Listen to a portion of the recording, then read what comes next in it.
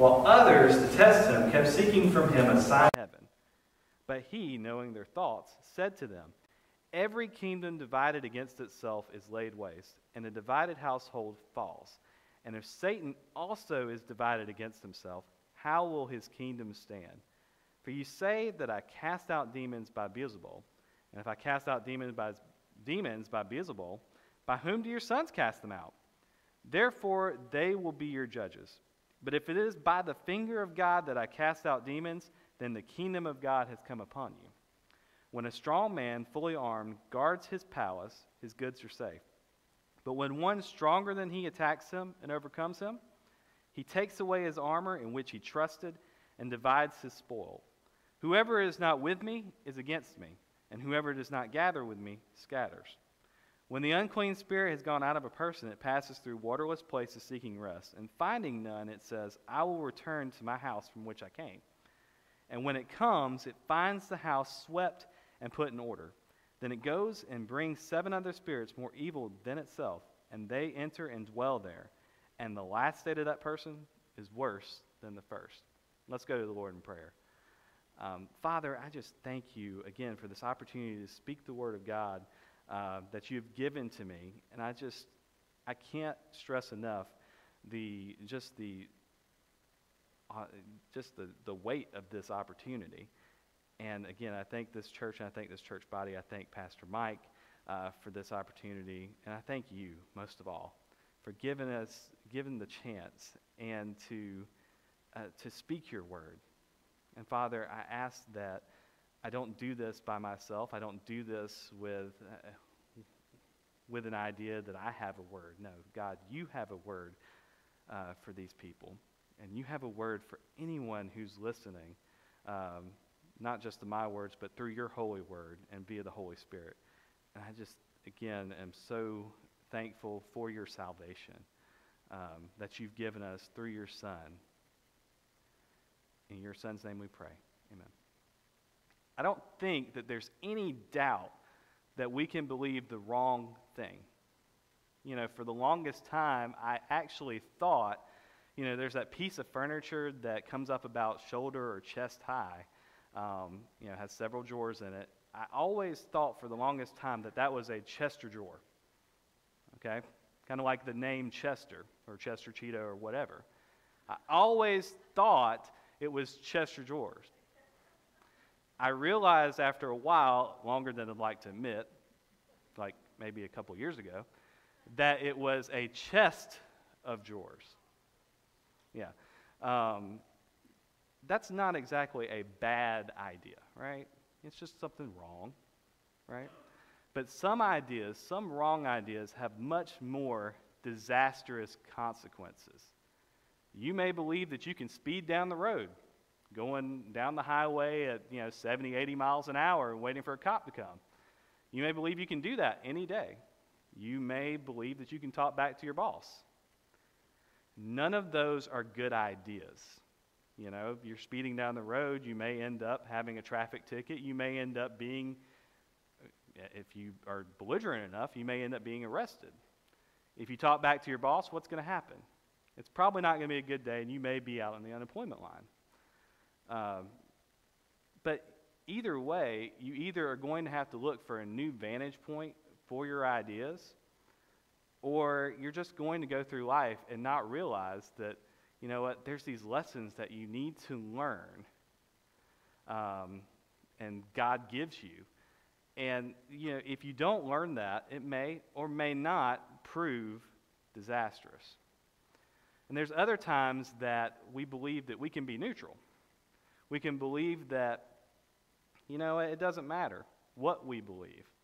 We can believe that, okay, we can just put our heads in the sand.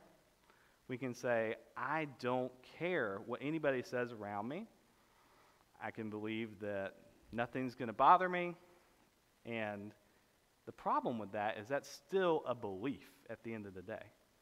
You're still willfully, or maybe not willfully, actually saying, I'm going to put my head in the sand. You know, even if you believe or say you believe in nothing, you still, at the end of the day, believe in something.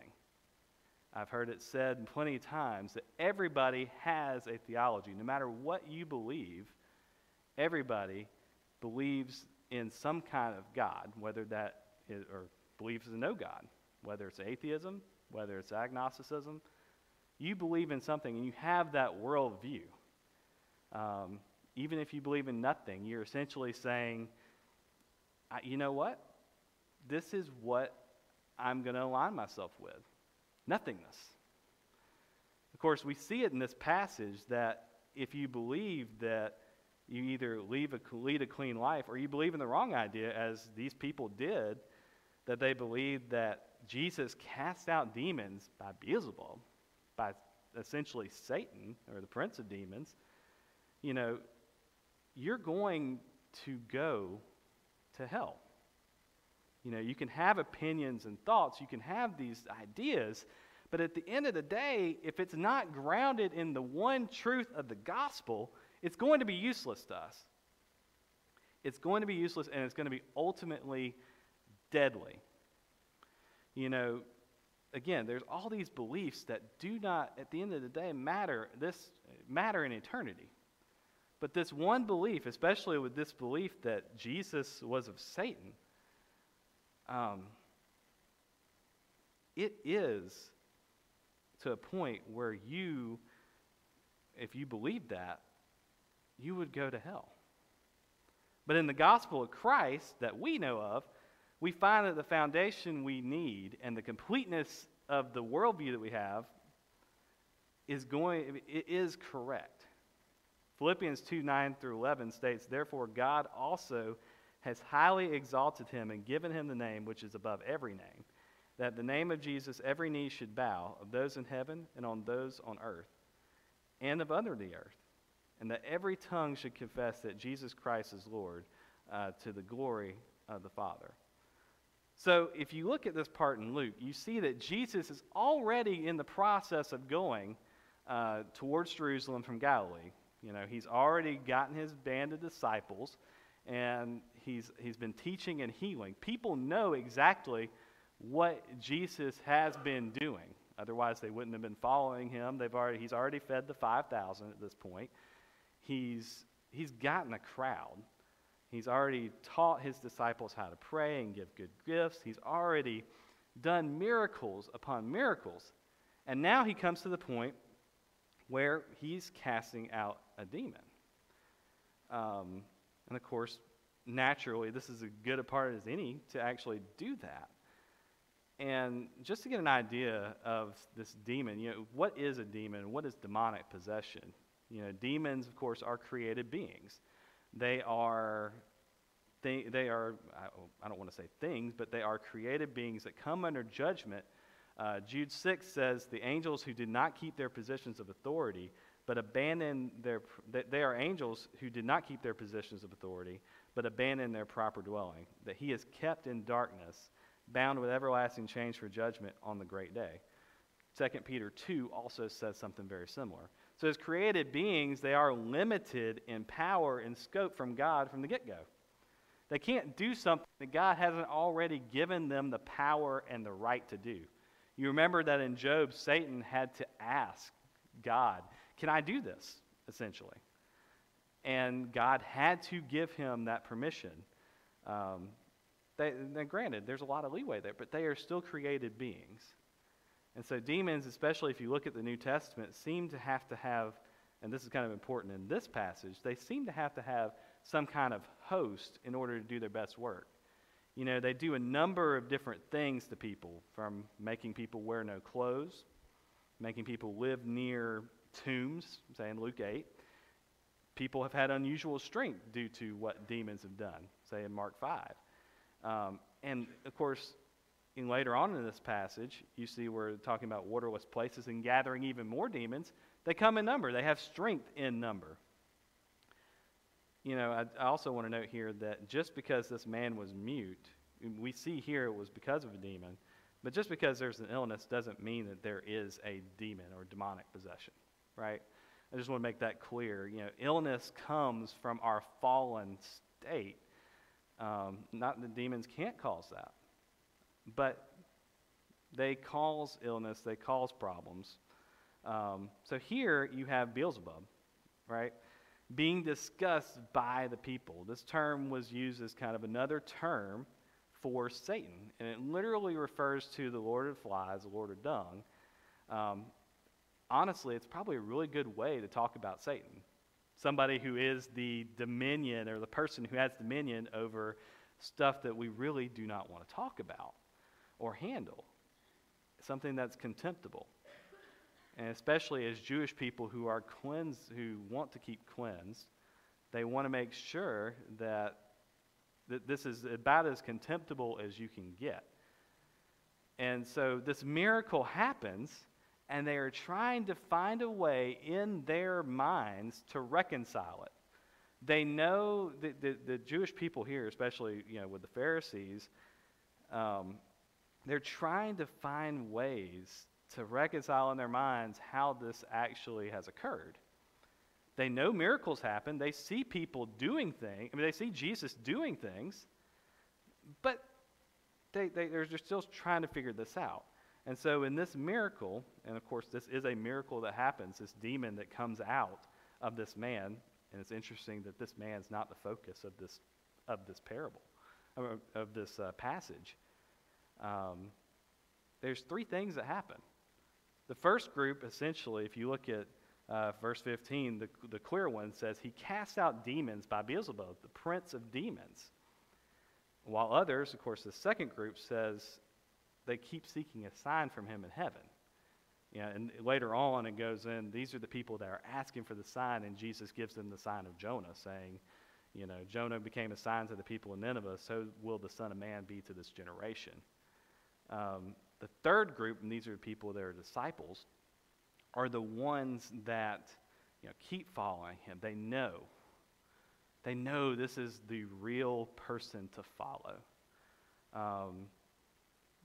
Let's take a little bit closer look at that first group, though. The people that said, he cast out demons by Beelzebub, the prince of demons. They've heard the signs. They know exactly what has happened before. And like I said, they're trying to discredit him. They're trying to get to the point of this did not happen because God let it happen.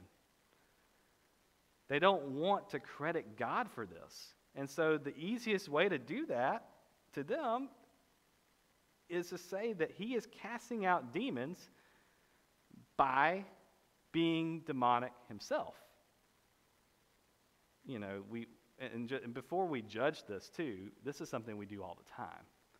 We have times that we try to judge something from our experience, and we try to say, this is not correct. This doesn't make sense in our minds. And so this is what the Pharisees do. Now, our motives are different. It says that Jesus, knowing their thoughts in verse 17, he knows what they're trying to get at. He knows they're trying to discredit what he is, who he is. It's not the issue that they're trying to figure this out. It's they know, and they're trying to say that Jesus is not from God. And Jesus goes ahead and says one point that's very valid. He says, if there's division or a desire to divide, there's not strength in that division or in those places. Even Satan himself does not want to divide people. Think about that for a minute. Satan does, when I say people, he doesn't want to divide his minions and his legion, because he knows that if he has demons that are against other demons, or demons against what he's trying to do, the whole thing falls apart. Satan requires, in fact, demands full allegiance to those who want and do believe in him. He sows division among everybody else. I mean, he has no problem sowing division especially in this passage with people.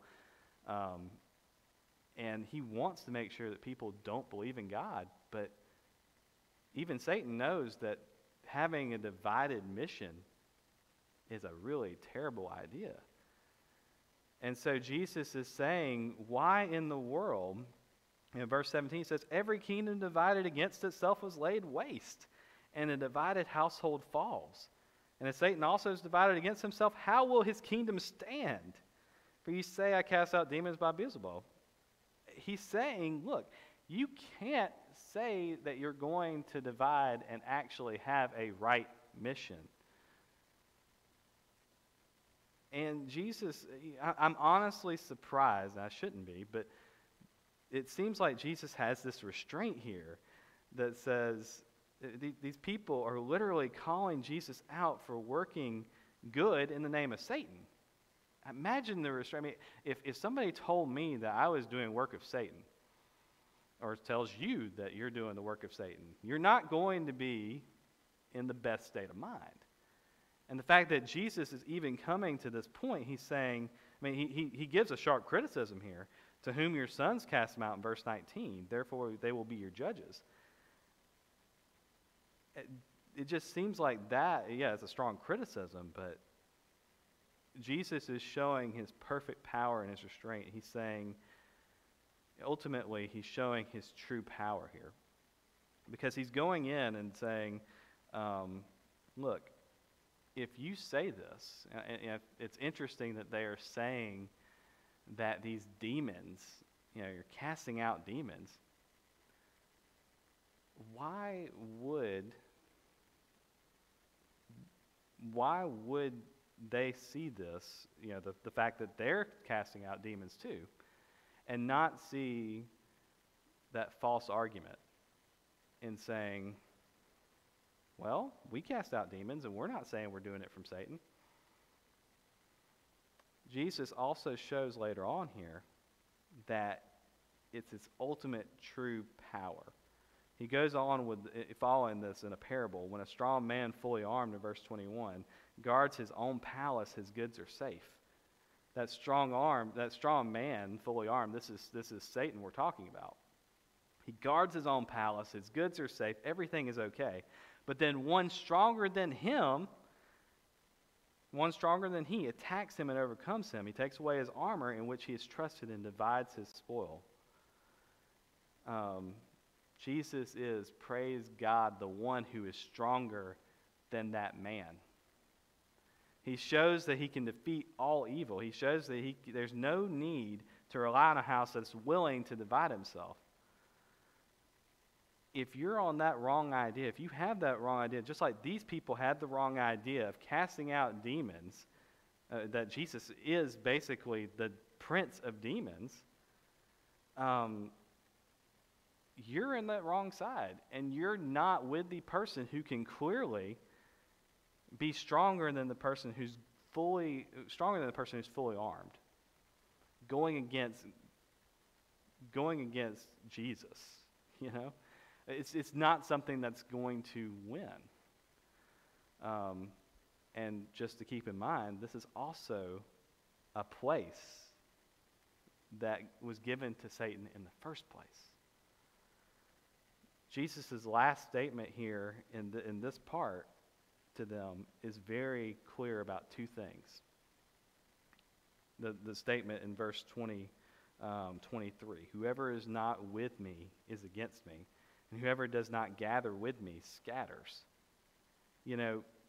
His clarity here is, number one, there's only one place to be, and that is with him.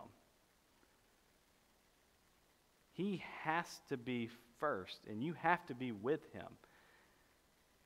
You have to believe in the idea that you are going to be with the God who is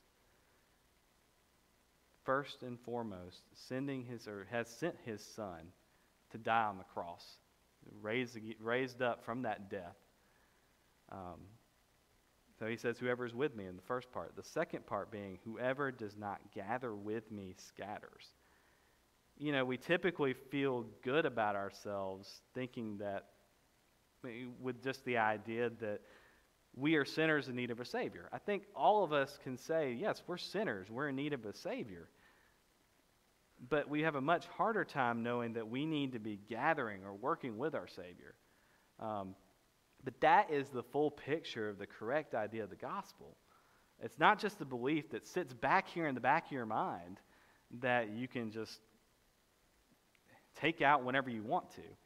It is something that is guided by the Holy Spirit. It's something that touches everything that you touch, everything that comes in contact with you. It's the idea that it comes out, you're given it and it just overflows everything.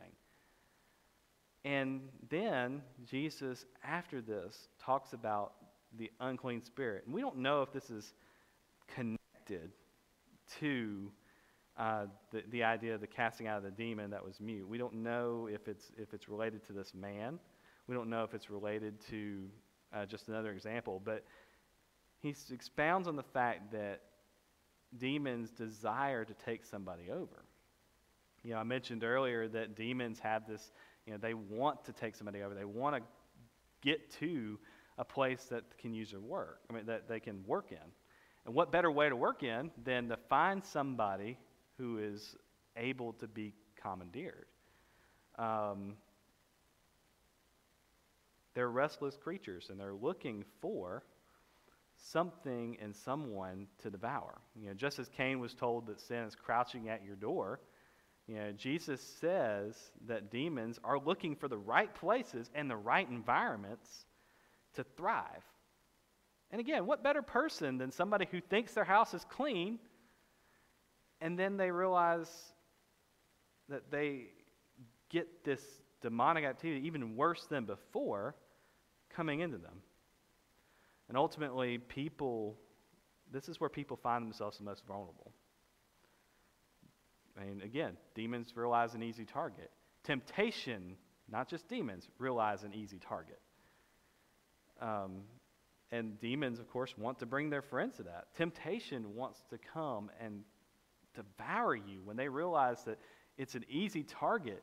If you're being an easy target to that, if you're not ultimately in the Word, in with God, or with Jesus, being with Him and gathering with Him, you're ultimately going to have that struggle. Jesus did come up with a solution to this, though. Don't leave your house empty. You can have the wrong ideas, just as this group that says he casts out demons by Beelzebub. You can have that idea and fill your mind up with that, but that's still not going to get you where you need to be. The biggest concern here for this person that had the unclean spirit is that they think their house is clean. They think everything is good and they can live their lives without interference. But the problem is they don't have this person that is stronger than the devil to come in, and they're not filling themselves up with that. And so they get this demonic activity where they're saying, look, we're going to come in and make this even worse than before. I got to ask you, do you believe that your house, and I'm not saying that any of us are demon-possessed, but we have temptations. We get struggles. Do you believe that your house is completely clean and do you leave it with nothing in it? Do you think that you don't need something to fill your temple and your house? Because clearly Jesus here knew that if you tried to do that, you would be susceptible and you would have this group of demons or temptations coming against you. There is a huge danger, even for us that have professed belief in Christ, to think that we just need to profess Jesus Christ as our Savior and of our lives and not be transformed by the power of Christ. That's just false insurance for believing that, okay, Jesus, I believe that you're not the son of Satan. I got that far. I've cleaned up my life, but what have you filled it with? Have you really taken the time to fill your life with what Christ has to offer? And of course, we know that ultimately the answer to this is filling ourselves with what Christ has in the Holy Spirit that He has given us. Jesus, again, is very clear about that fact, especially in verse 23. Whoever is not with me, and this is a challenge here. Whoever is not with me is against me, and whoever does not gather with me scatters. He's clear later on in his ministry where he mentions that I am the true vine, my Father is the vine dresser. That whole idea of working, and I'm going to work through you. in John 15. The Great Commission is a good example too, where he says, as you go, make disciples. It's just not something that is easy to do. Easy to believe, but it's not easy to do. Is it worth it, though? Of course it's worth it. The joy of knowing that in every problem, and this is 2020, we have so many different problems we can't even keep track of them. I know that this morning when we had Sunday school, we were talking about the fires, we're talking about pain, suffering, people who are without homes. You've got this virus going around. You've got so many more problems. And ultimately, the only way that they're taken care of is through the cross. And I hope that's an amazing weight off of your shoulders. Not the pain and suffering, but the fact that this is the hope that we have. That we can fill ourselves up with the Holy Spirit. And that we know that we have the right person who can take care of every single one of our problems. It is an amazing joy. But how is this accomplished? How do we combat the wrong ideas? And how do we gather for Christ? Well, the first thing is, of course, we can't push these ideas on people. We can't just say, I'm going to hit you upside the head with a Bible until you believe. It doesn't work that way. It'd be easy if it did, but it doesn't work that way. You tell people, and it is not your job to force that on that person.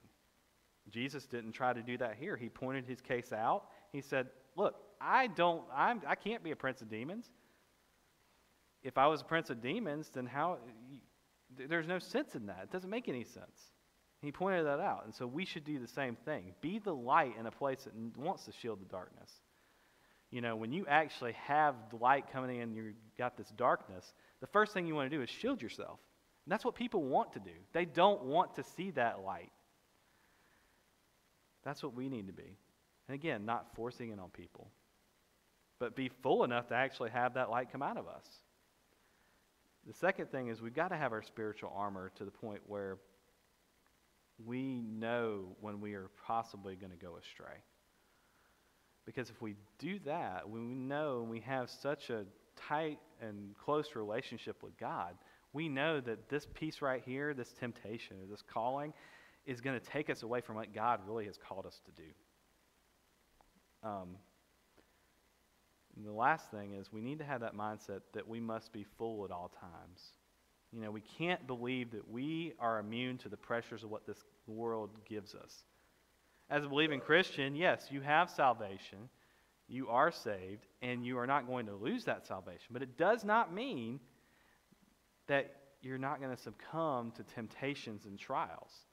You must always keep yourself where you're not going to grieve the Holy Spirit and believe that, you know what, God, I've got to turn myself over to you. God wants that brokenness. He wants the ability for you to come to him and say, I can't handle this on my own. I'm done.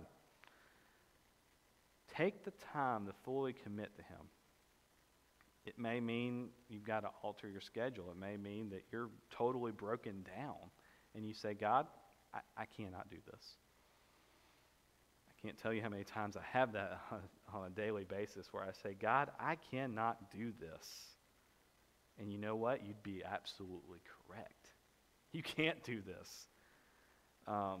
This is what's desired for God, so that you would have complete trust in him. If Satan himself knows that he should not divide, why in the world would we think we need to do things that are against the gospel of Christ? If you don't believe, realize you're missing the greatest feeling of joy that you'll ever know. And again, I'm not saying that you're going to be demon-possessed. I'm not saying that there will never be happiness. In fact, the opposite typically happens where, you know, you are called to be persecuted because you are a Christian. What I am saying is there's only one salvation, the only true place, with the one that asks us and says, whoever is not with me is against me, and whoever is not gathering with me scatters. Let's pray.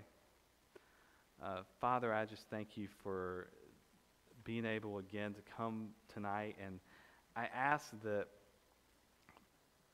this scripture, this ability to come with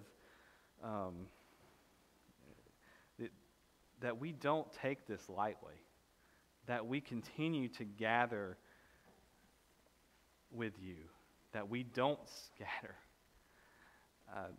That, Father, we ultimately realize that we have to be filled with your Spirit, filled with what you have for us on a minute-to-minute, moment-by-moment basis.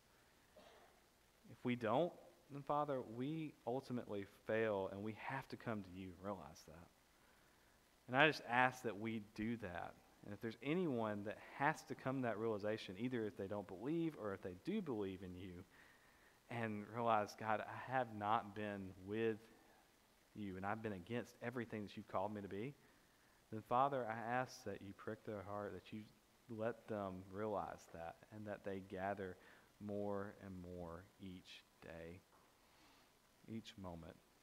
I ask for brokenness. Father, I'm just so grateful that you use us every single moment if we're allowing us to be used. In your Son's name we pray. Amen.